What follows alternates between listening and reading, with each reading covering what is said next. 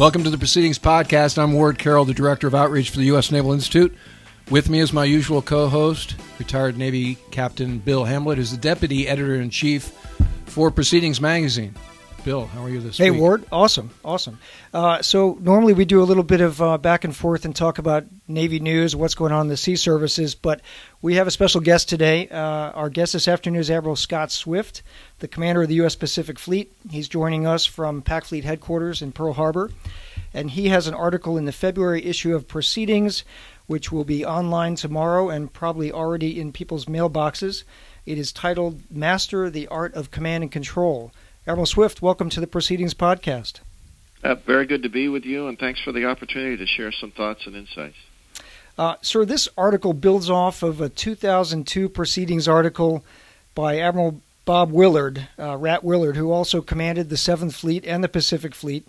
His article was called Rediscover the Art of Command and Control, and his thesis was that the Navy had lost sight of the art of C2 as it chased technology in the early 2000s.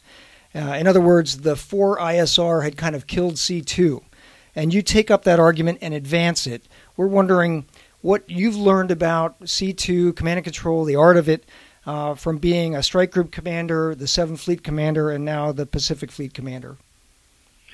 Yeah, so I'm glad that we have 4 or 5 hours here to cover that first We have question. as long as you want, sir. It's a podcast. It's free form. My first response is to provide some context, and going back to Admiral Willard's article. In that article as well, he spoke about his experiences as a strike group commander and felt that the system, the Navy, the education system within the Navy had not fully prepared him to command at the strike group level. That there was an awful lot of learning that occurred of his own volition, and he felt that it was important. The premise of the article, I shouldn't say the premise of the article, but the premise of his broad thinking was he took it on as a challenge to develop the structures, the framework within the Navy to provide that education. So it wasn't just about lamenting that we have a problem. He took it on himself to develop structures within the Navy to get after that problem. And I think I was the benefit of that. I wasn't that far behind him in strike group command, but I felt that I was well prepared for commanding a strike group. Now, some of that may have been my own path of discovery. So I was fortunate as a strike group commander. The CNO Roughhead at the time was reinstilling the Global War Game series. So when I heard that Global 9, the 2009 War Game was going to be the first one, I went right away to the 3rd Fleet commander, Admiral Hunt, advocating strongly that I should be the one that was the commander, the JTF commander for that war game, because I really looked at it as a learning experience. And what I didn't realize at the time, I was in a rush because I wanted to try to force my way to the front of the line. What I didn't realize was there wasn't any line, and I was really the only guy that was advocating to play in the war game. That wasn't that surprising to me, but it didn't resonate with me for probably another 2 or 3 years until I was the 7th Fleet commander. So that was a great learning experience. I think it was a good learning experience for the Navy. There's still people talk about the lessons applied from that game. Yes, sir. That's where you and I met. That's right.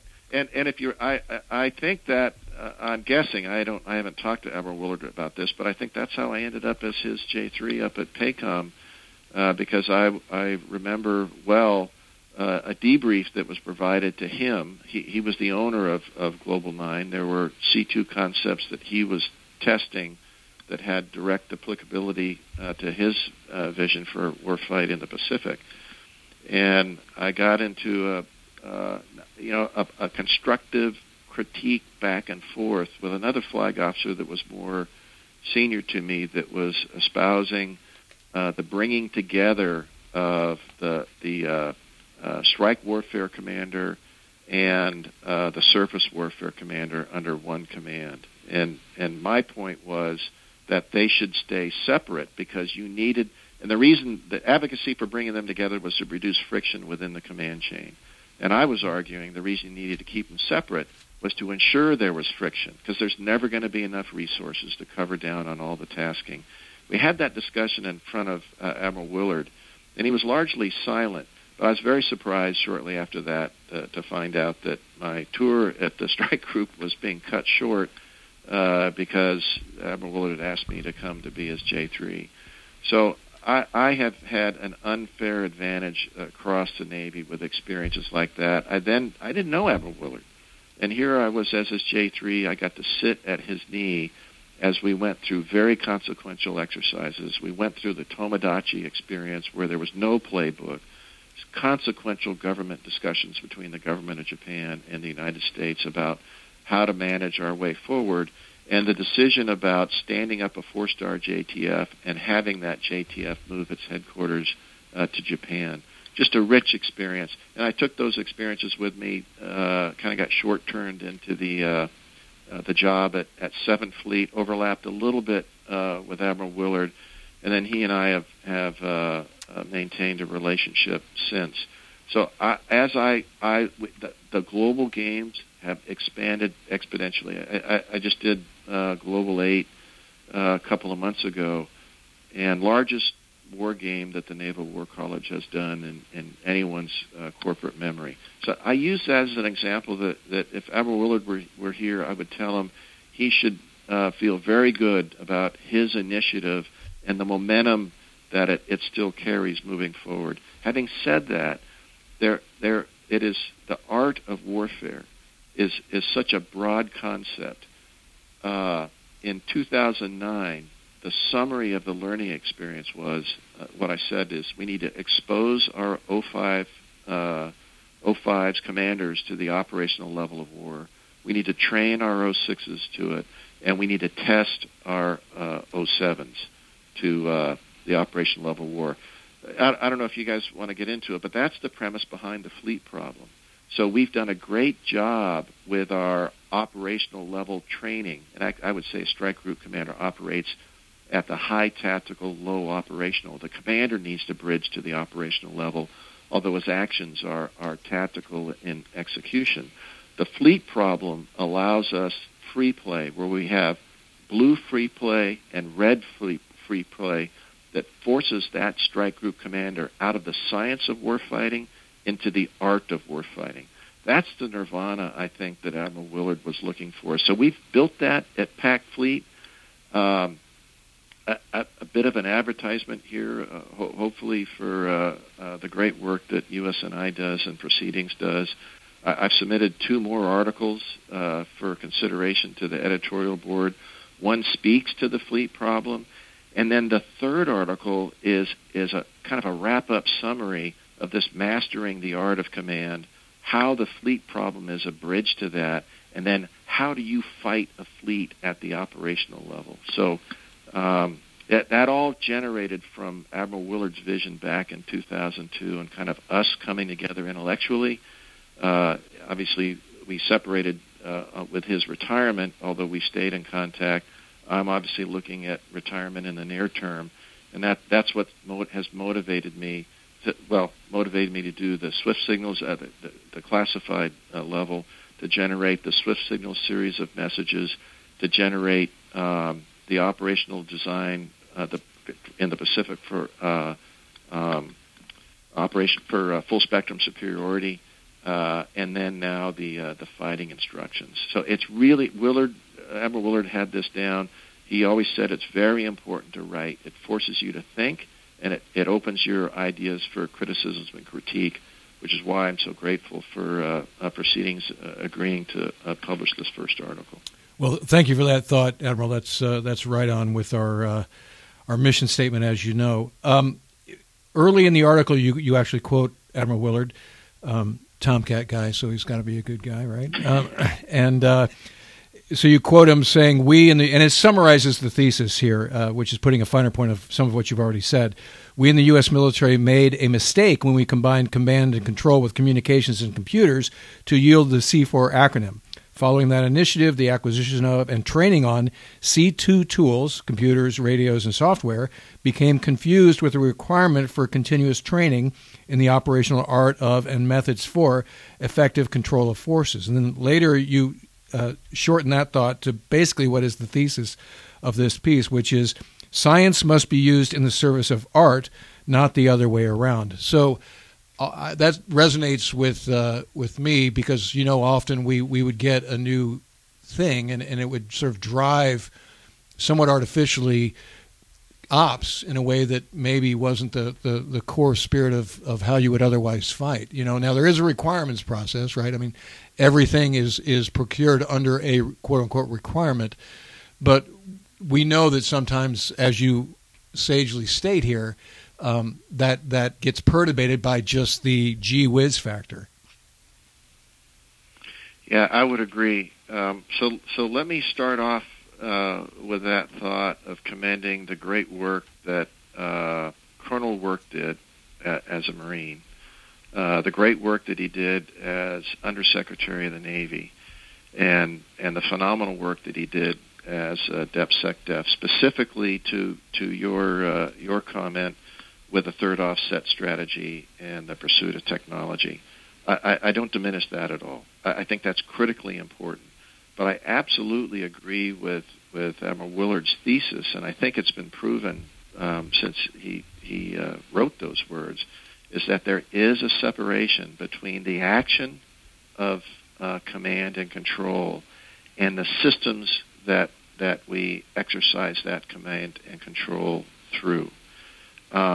Technology is a huge contributor. I mean, we are so much further along with, look at where we're going with artificial intelligence. Really interesting series of articles that was published recently in The Economist about melding artificial intelligence with actual intelligence. I mean, within the brain. I mean, it's phenomenal where technology is going, and we need to embrace that.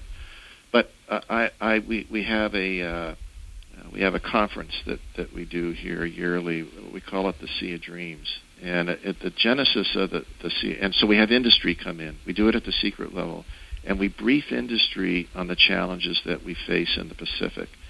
And that's my objective out of the whole thing. And the reason that that's important is because I was struck as the PAC Fleet Commander of the number of times that industry darkened my doorstep with a widget. And they would come in with a widget and they say, "This is going to rock your world." And my first response to them was, "Tell me about my world." And the conversation ended. And that's my failure. That's my failure, not their failure. So because, we, for understandable reasons, we have this firewall between industry and the military. I've got to have a lawyer in the room when I'm talking to industry. I can't give one company an unfair advantage over another. So I went to the lawyers. I said, how can we fix this? And the solution was get them all in the room at the same time. We had over 250 companies represented at this classified briefing where we described the challenges that we face in the Pacific. And the outcome of that is industry has bringing me technology to say, this widget is going to fill this challenge that you're facing in the theater. It is a rich, rich discussion.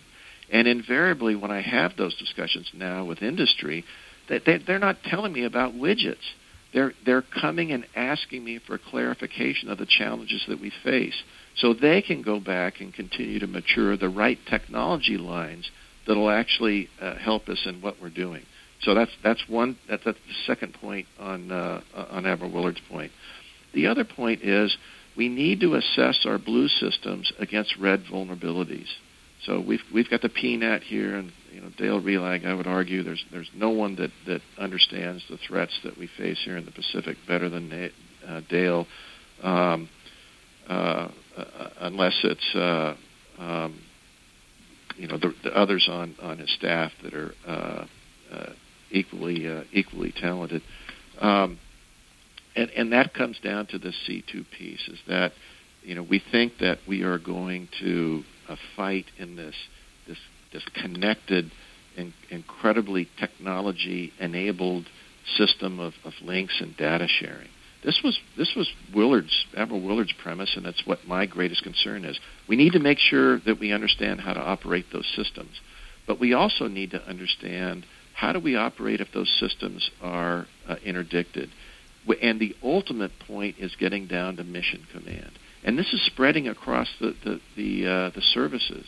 I'm struck by the number of leaders and other services that have come to me and commented on the SWIFT signals. We've got just an incredible, the best personal relationship that I've ever seen in the 8 years that I've been, commanding here in the Pacific sequentially, amongst the component commanders at PACOM. And I've got a general. I went and gave General O'Shaughnessy and I gave a brief at the Navy Air Force staff talks. We gave a brief together, talking about the challenges in the Pacific and how we were getting after those challenges together. General O'Shaughnessy is asking questions about how do we deploy and employ the air forces in the Pacific in a comms denied environment. So that's why I don't like the term A2AD. It gives up battle space. It's as if that we're being excluded from that space. We're not collectively and not holistically. It's all about mission command. That's what the enabler is of those units when they're disconnected electronically from using the links and comm pieces that we have. It's getting back to the root necessity of having a deep understanding of mission command and how do we transmit commander's intent and how a force fights on commander's intent that may be 5, 6, 7 days old. So I'm a big believer in technology, but the technology needs to be applied, needs to be considered in its application to the strategy that's been developed for that theater. Admiral, you mentioned there that you've sent 2 more articles to us. One of them, the second article about fleet battle problems, is out to our editorial board right now. And in just a minute ago, you mentioned the fleet battle problems, and you also mentioned mission command and commander's intent. When you've done fleet problems, are they more than just one CSG involved? Do you have multiple CSGs? And how has commander's intent played in those problems in a denied environment? So far for the fleet problems that we've executed, I think we've done 6 of them now. So we picked up the numbering. History is important to me because you should be informed by history. We shouldn't expect that history will repeat itself, but we should avail ourselves of the lessons of those that have gone before us, and those lessons are written in their history, and their history becomes our heritage. I think I'm a little off track here, but it's a point that comes up, so I'll make it. I think too oftentimes we talk about the importance of heritage without understanding that heritage is a bridge between the past and the future.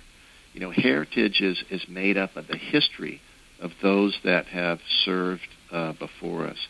So the fleet problems, the last fleet problem was Fleet Problem 21, was done just prior to the beginning of World War II.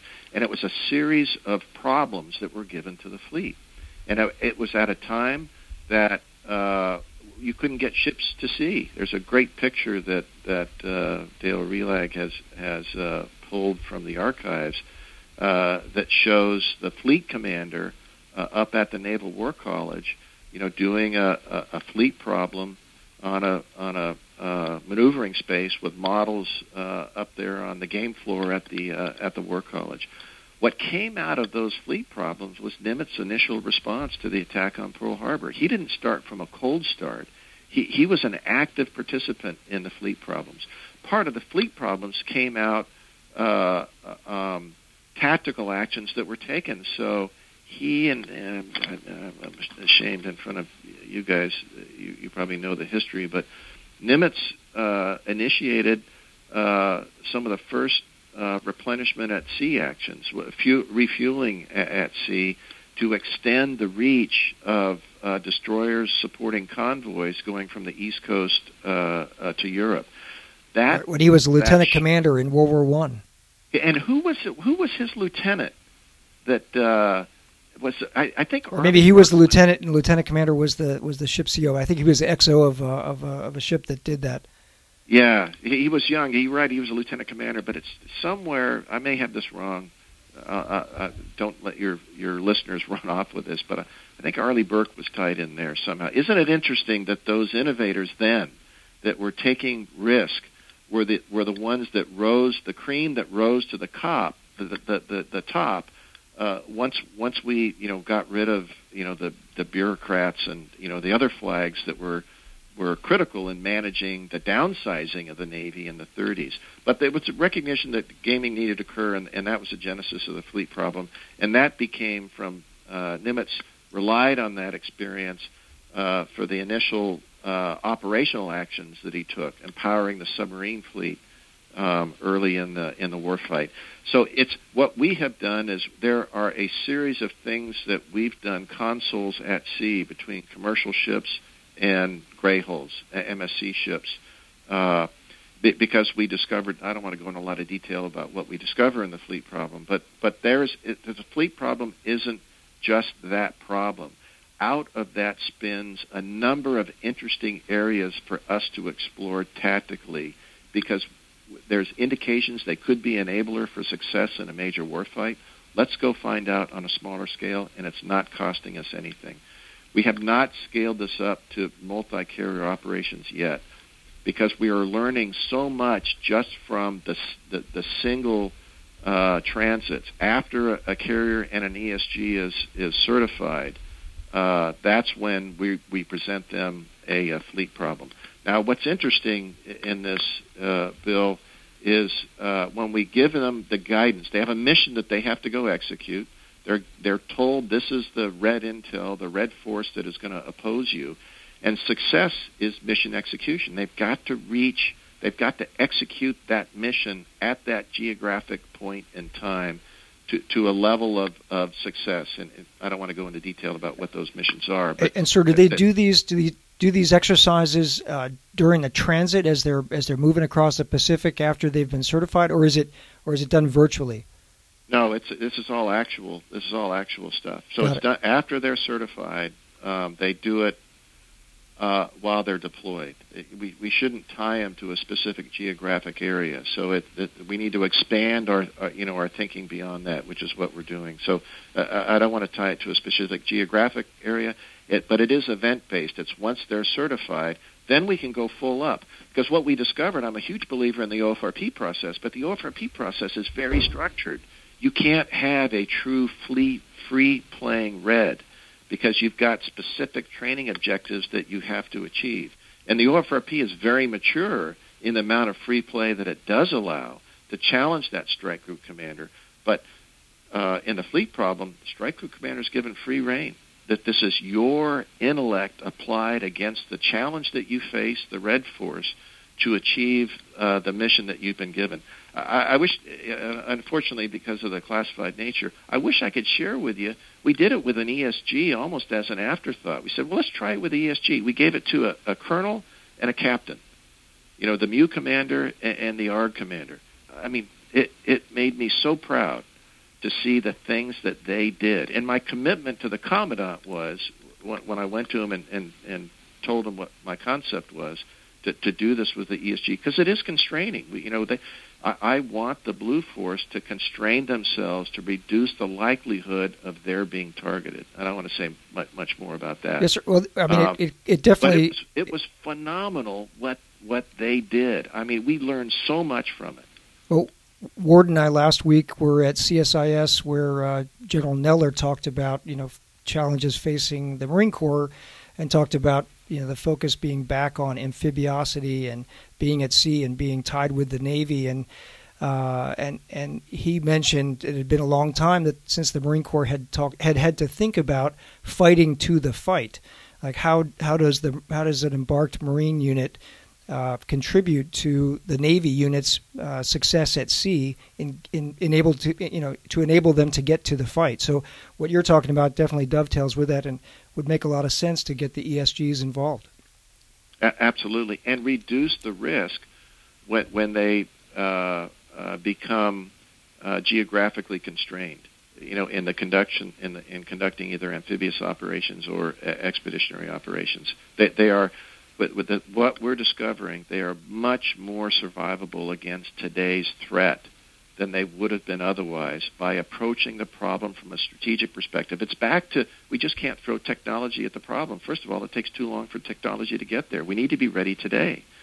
So my comment to General Neller when I talked to him about it was, I will make sure in this ESG executing this fleet problem that we do not diminish their readiness when they chop from Pac Fleet over to Fifth Fleet, and so it's complicated, but we recognize there's real world readiness constraints that we need to consider as well, and I think we're doing it well, and I think if you ask General Neller about it, he would agree. So you mentioned real world readiness constraints. Right now we have a CR in place and a lot of discussion here around D.C. About what's going to happen on February 8th.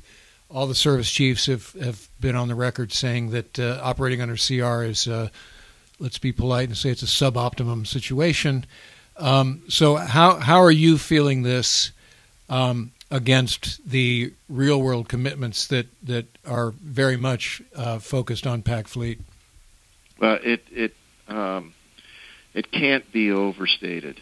The challenges of the CR, and I'm grateful for the unanimity of approach of all the service chiefs. In my case, in particular, the commandant and CNO. The challenge that it resonates with the defense committees. They get. I mean, I couldn't be happier with the leadership of the defense committees as well. They've been strong proponents. Even with the collisions that we've had with McCain and Fitzgerald, and the grounding of Antietam, the collision with that Lake Champlain experienced. From a defense committee perspective, they've been very clear in connecting the challenging effects that are created based on the CR. The challenge that we have is that people don't understand, without the budget authority that we get with a budget, I can only spend the money that I have. I can see problems 3 months from now, 4 months from now, 5 months from now. I don't have the funding authority that I would have if I had a full budget to address those problems now. So I had to cancel 3 ship avails because industry is saying, hey, if you can't, and I'm not, no criticism of industry, this is just the reality. If you don't have money in your checkbook, why would I write a contract with you unless I knew that, I could predict what the government would do?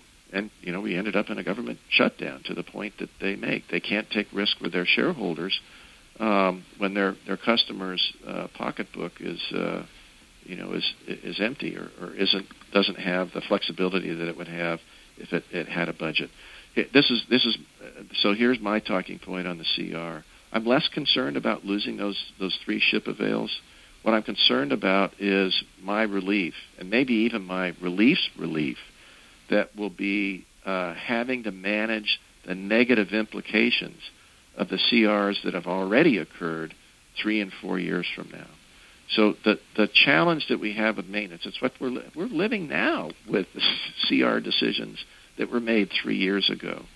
The recognition that the challenges that we have with maintenance, the challenges that we have with manning, these are all representative of the lack of flexibility that we have had in the budget in order to optimize the maintenance of the fleet that we have.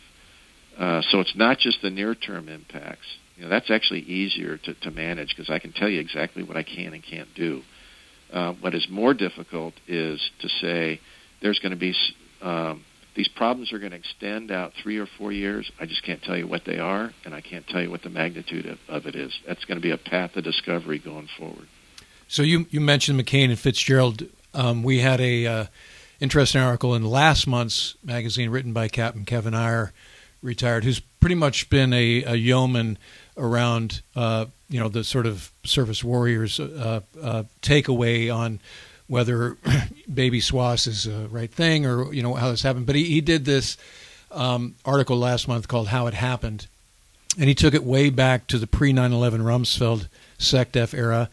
And you remember, and people forget that, after 9/11, when it was all about Halliburton and profiteering and all, it seems like there was a lot of money thrown at the problem. But Secretary Rumsfeld pre-9/11 was all about leaning out the force. And so Kevin Ayers points out in those days, CNO Clark, basically gave either a direct or tacit command to various folks to figure out how we could do the same or more with less manpower. And this is where, like you mentioned, availabilities went away as a cost-saving measure. Inspection cycles, you figured out if you had 7 guys on the bridge, if you could do it with 5. And so that sort of atmosphere hits or gets collided with 9/11, and then we just go to war. Now, fast forward, because you mentioned sequester.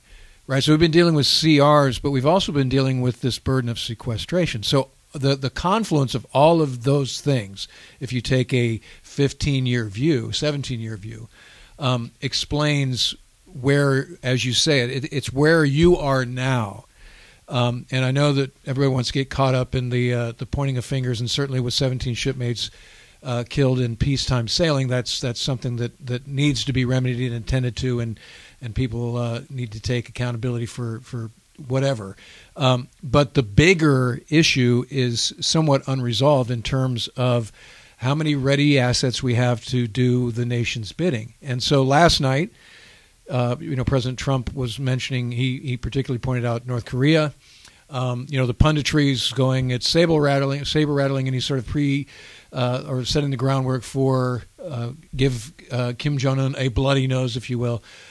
So not to get all Fox News or MSNBC on it, but how are you feeling in your role with your ability, against some of these things we're talking about, to carry out the orders of the Commander-in-Chief? Yeah. So here's a couple. I'm glad you brought up. If there was one solution, it'd be easy. We do it.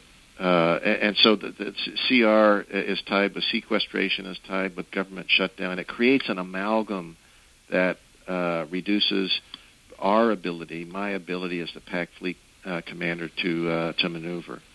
I can't resist the opportunity to say, one of the biggest issues I have is staff reductions, and the fact that the power of a maritime headquarters is not just the MOC.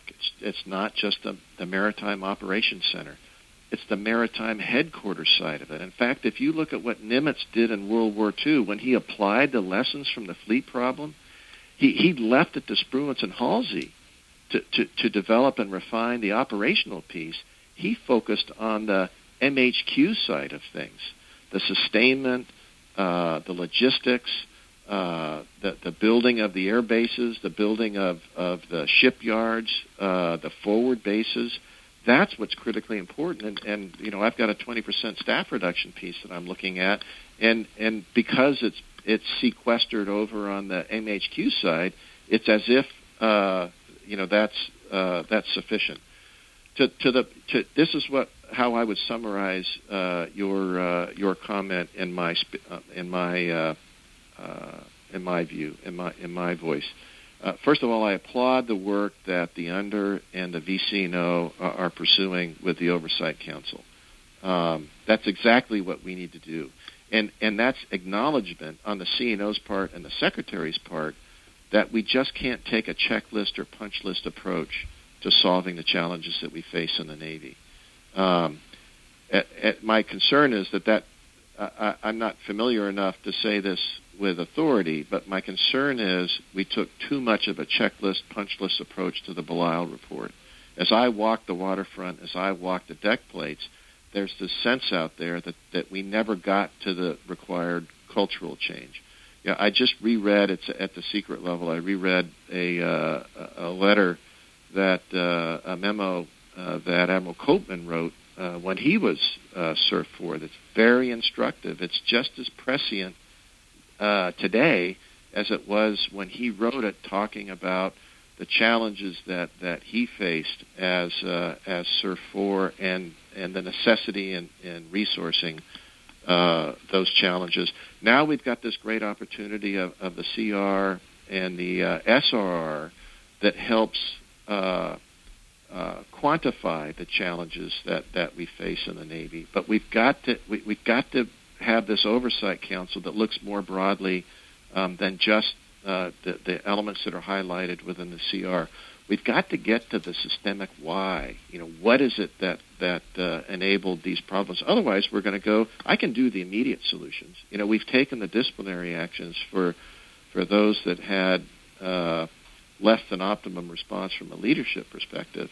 But, we've got some real manning problems in the fleet. That's not a revelation. I couldn't be happier with the effort that CMP has taken a turn on this. But as Admiral Davidson has pointed out, our manning is going to be less in 18 than it was in 17. And it's going to be less in 19 than it was in 18. But we make a significant turn in 20 if we're able to execute the budget. In 20, we'll be back to the manning levels that we were in 17. We need to be careful to make sure that we don't claim that as success, because the manning levels in 17 weren't sufficient as well. I mean, there's a reason that the submarine community is manned at 98% fit. Because they're truly a no-fail mission set. That's what we need to take a look at as we move down this path, whatever it may be. There are different people throw out different numbers of whether it's a range around 350 or is it 355. We need to make sure that we buy the tail up front. What are the enablers for a fleet of that size? Do we have the schoolhouses? The ready, relevant learning piece that CMP is working on with Admiral Davidson, I think, is critically important. But we need to look at ourselves in the mirror and make sure that those investments will turn into true realities and savings. And then the last point I'll make on this is the tension, the healthy tension between efficiency and effectiveness. When you were describing the work that C&O Clark was doing, too oftentimes I think we defaulted to effectiveness without doing an assessment of, too often defaulted to efficiency without doing an assessment of what the impact was on effectiveness. That if we can save money, it's auto-approval. If it's going to cost money, then deep dive on it. I'm not saying we shouldn't do the deep dive on anything that costs us money. We should do a deep dive on anything that saves us money as well, to make sure that we're getting a return on that savings on the effectiveness side as well. That's our commitment to the nation. We have to be effective as a force. Now, I'll tell you right up front, if we're not effective in Phase 0, we are not going to be effective in Phase 2. But we should use Phase 2 as the metric to measure our effectiveness against. A major city fire department doesn't measure its effectiveness about its ability to fight a single dwelling residential fire. They've got to go fight the Twin Towers piece. That's where the San Francisco Fire Department, any major city fire department measures their effectiveness against, because that's maybe the least likely, but it's the most critical challenge that they can face. That's where I think the CNO is driving us to in the Navy, is to measure our efficiency against our effectiveness in a Phase 2 warfight. And that's why I'm focused on this C2 piece, to make sure at the operational level we're able to command and control it. We can't just discount it as a low probability of happening. We have to embrace it as this is our commitment to the nation. This is what they expect of us. Sir, that's a great segue to probably our last question that we have time for today. So for the first time in as far as I can remember, we have a national security strategy and a new national defense strategy that specifically says we're back to near-peer competition, long-term strategic competition against two named powers, China and Russia, both cited as revisionist powers. It also highlights the challenges that we're facing to maintaining or keeping, what we've become used to in our careers as the U.S. military technology and order of battle edge, that we generally go into a fight thinking that we're going to overwhelm the enemy, and that's becoming an edge that is narrowing. So you talked about fleet battle problems. You talked about the problems of the CR and budgetary things. What other kinds of things are you doing in the Pacific Fleet? Because you face both China, you face Russia, you also face North Korea, which plays a predominant role in the national security strategy and the defense strategy too. So, my goodness, it's a target-rich environment to have a conversation on. Let me start off with a comment about the national security strategy and the national defense strategy. First of all, huge head nods. I would say cheering with both those documents. First thing I would say is they're both very well written. The second thing I would say is they represent the world as I see it today in the Pacific. Now, I would not claim to be an expert on Russia. I just get a slice of Russia out here. But certainly they've captured the China piece. As the PAC fleet commander, I have to view the PLA as a peer competitor. I get it that if I was PACOM, that may be a different perspective when you bring the entire joint force in. So that's one thing that I've instilled. The things that I've within the command structure here in the Pacific. The other thing is it goes back to a point that I made earlier about the importance of writing. So I started generating the SWIFT signals before. Actually, I started the concepts came from my experience really as the Strike Group Commander, J3, as 7th Fleet Commander. They distilled in the time that I was DNS, so that when I arrived here in the Pacific Fleet, it was a fairly quick turn on the staff, essentially an affirmation of the necessity to generate a dialogue, a meaningful dialogue, and that was the intent behind the SWIFT signals. So that's one thing that we've done.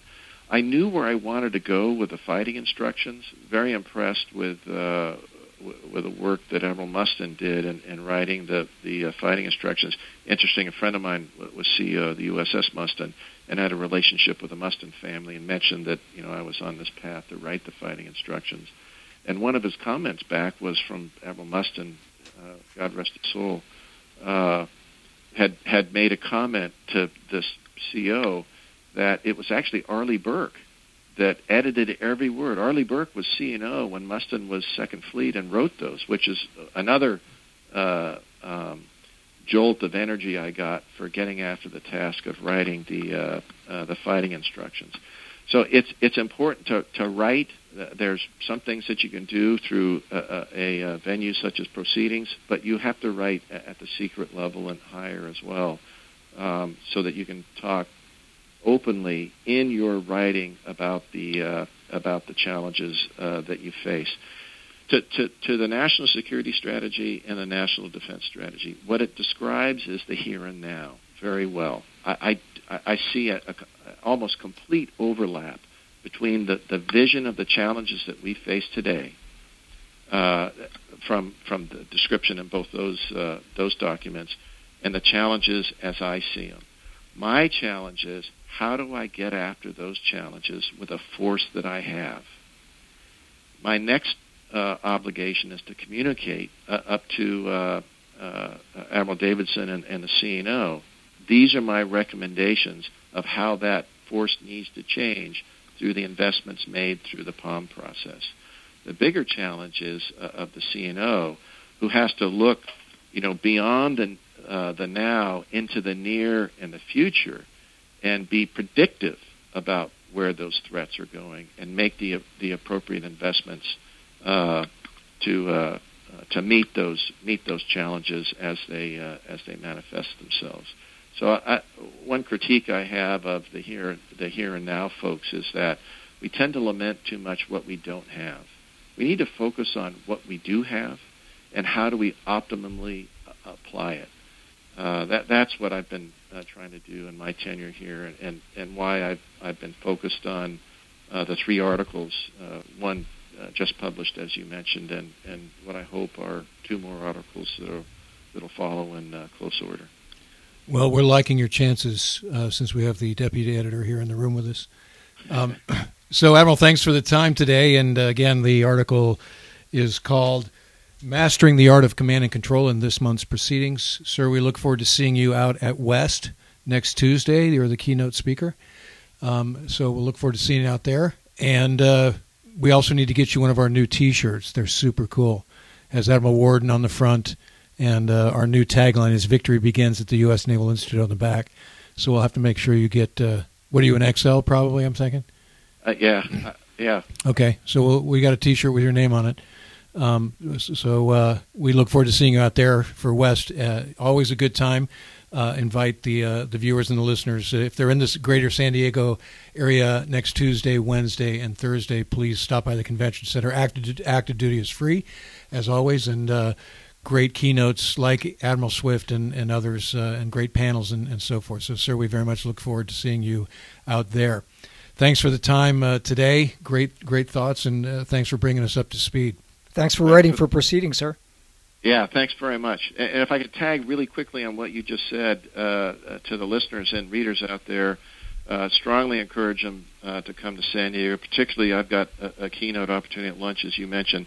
My comments are going to be very short. What I want to get to is the questions, such as the questions that you've raised. Bring your questions to that forum. I'm interested in finding out what's on your readers and your listeners' minds. Thanks for this opportunity. Yes, sir.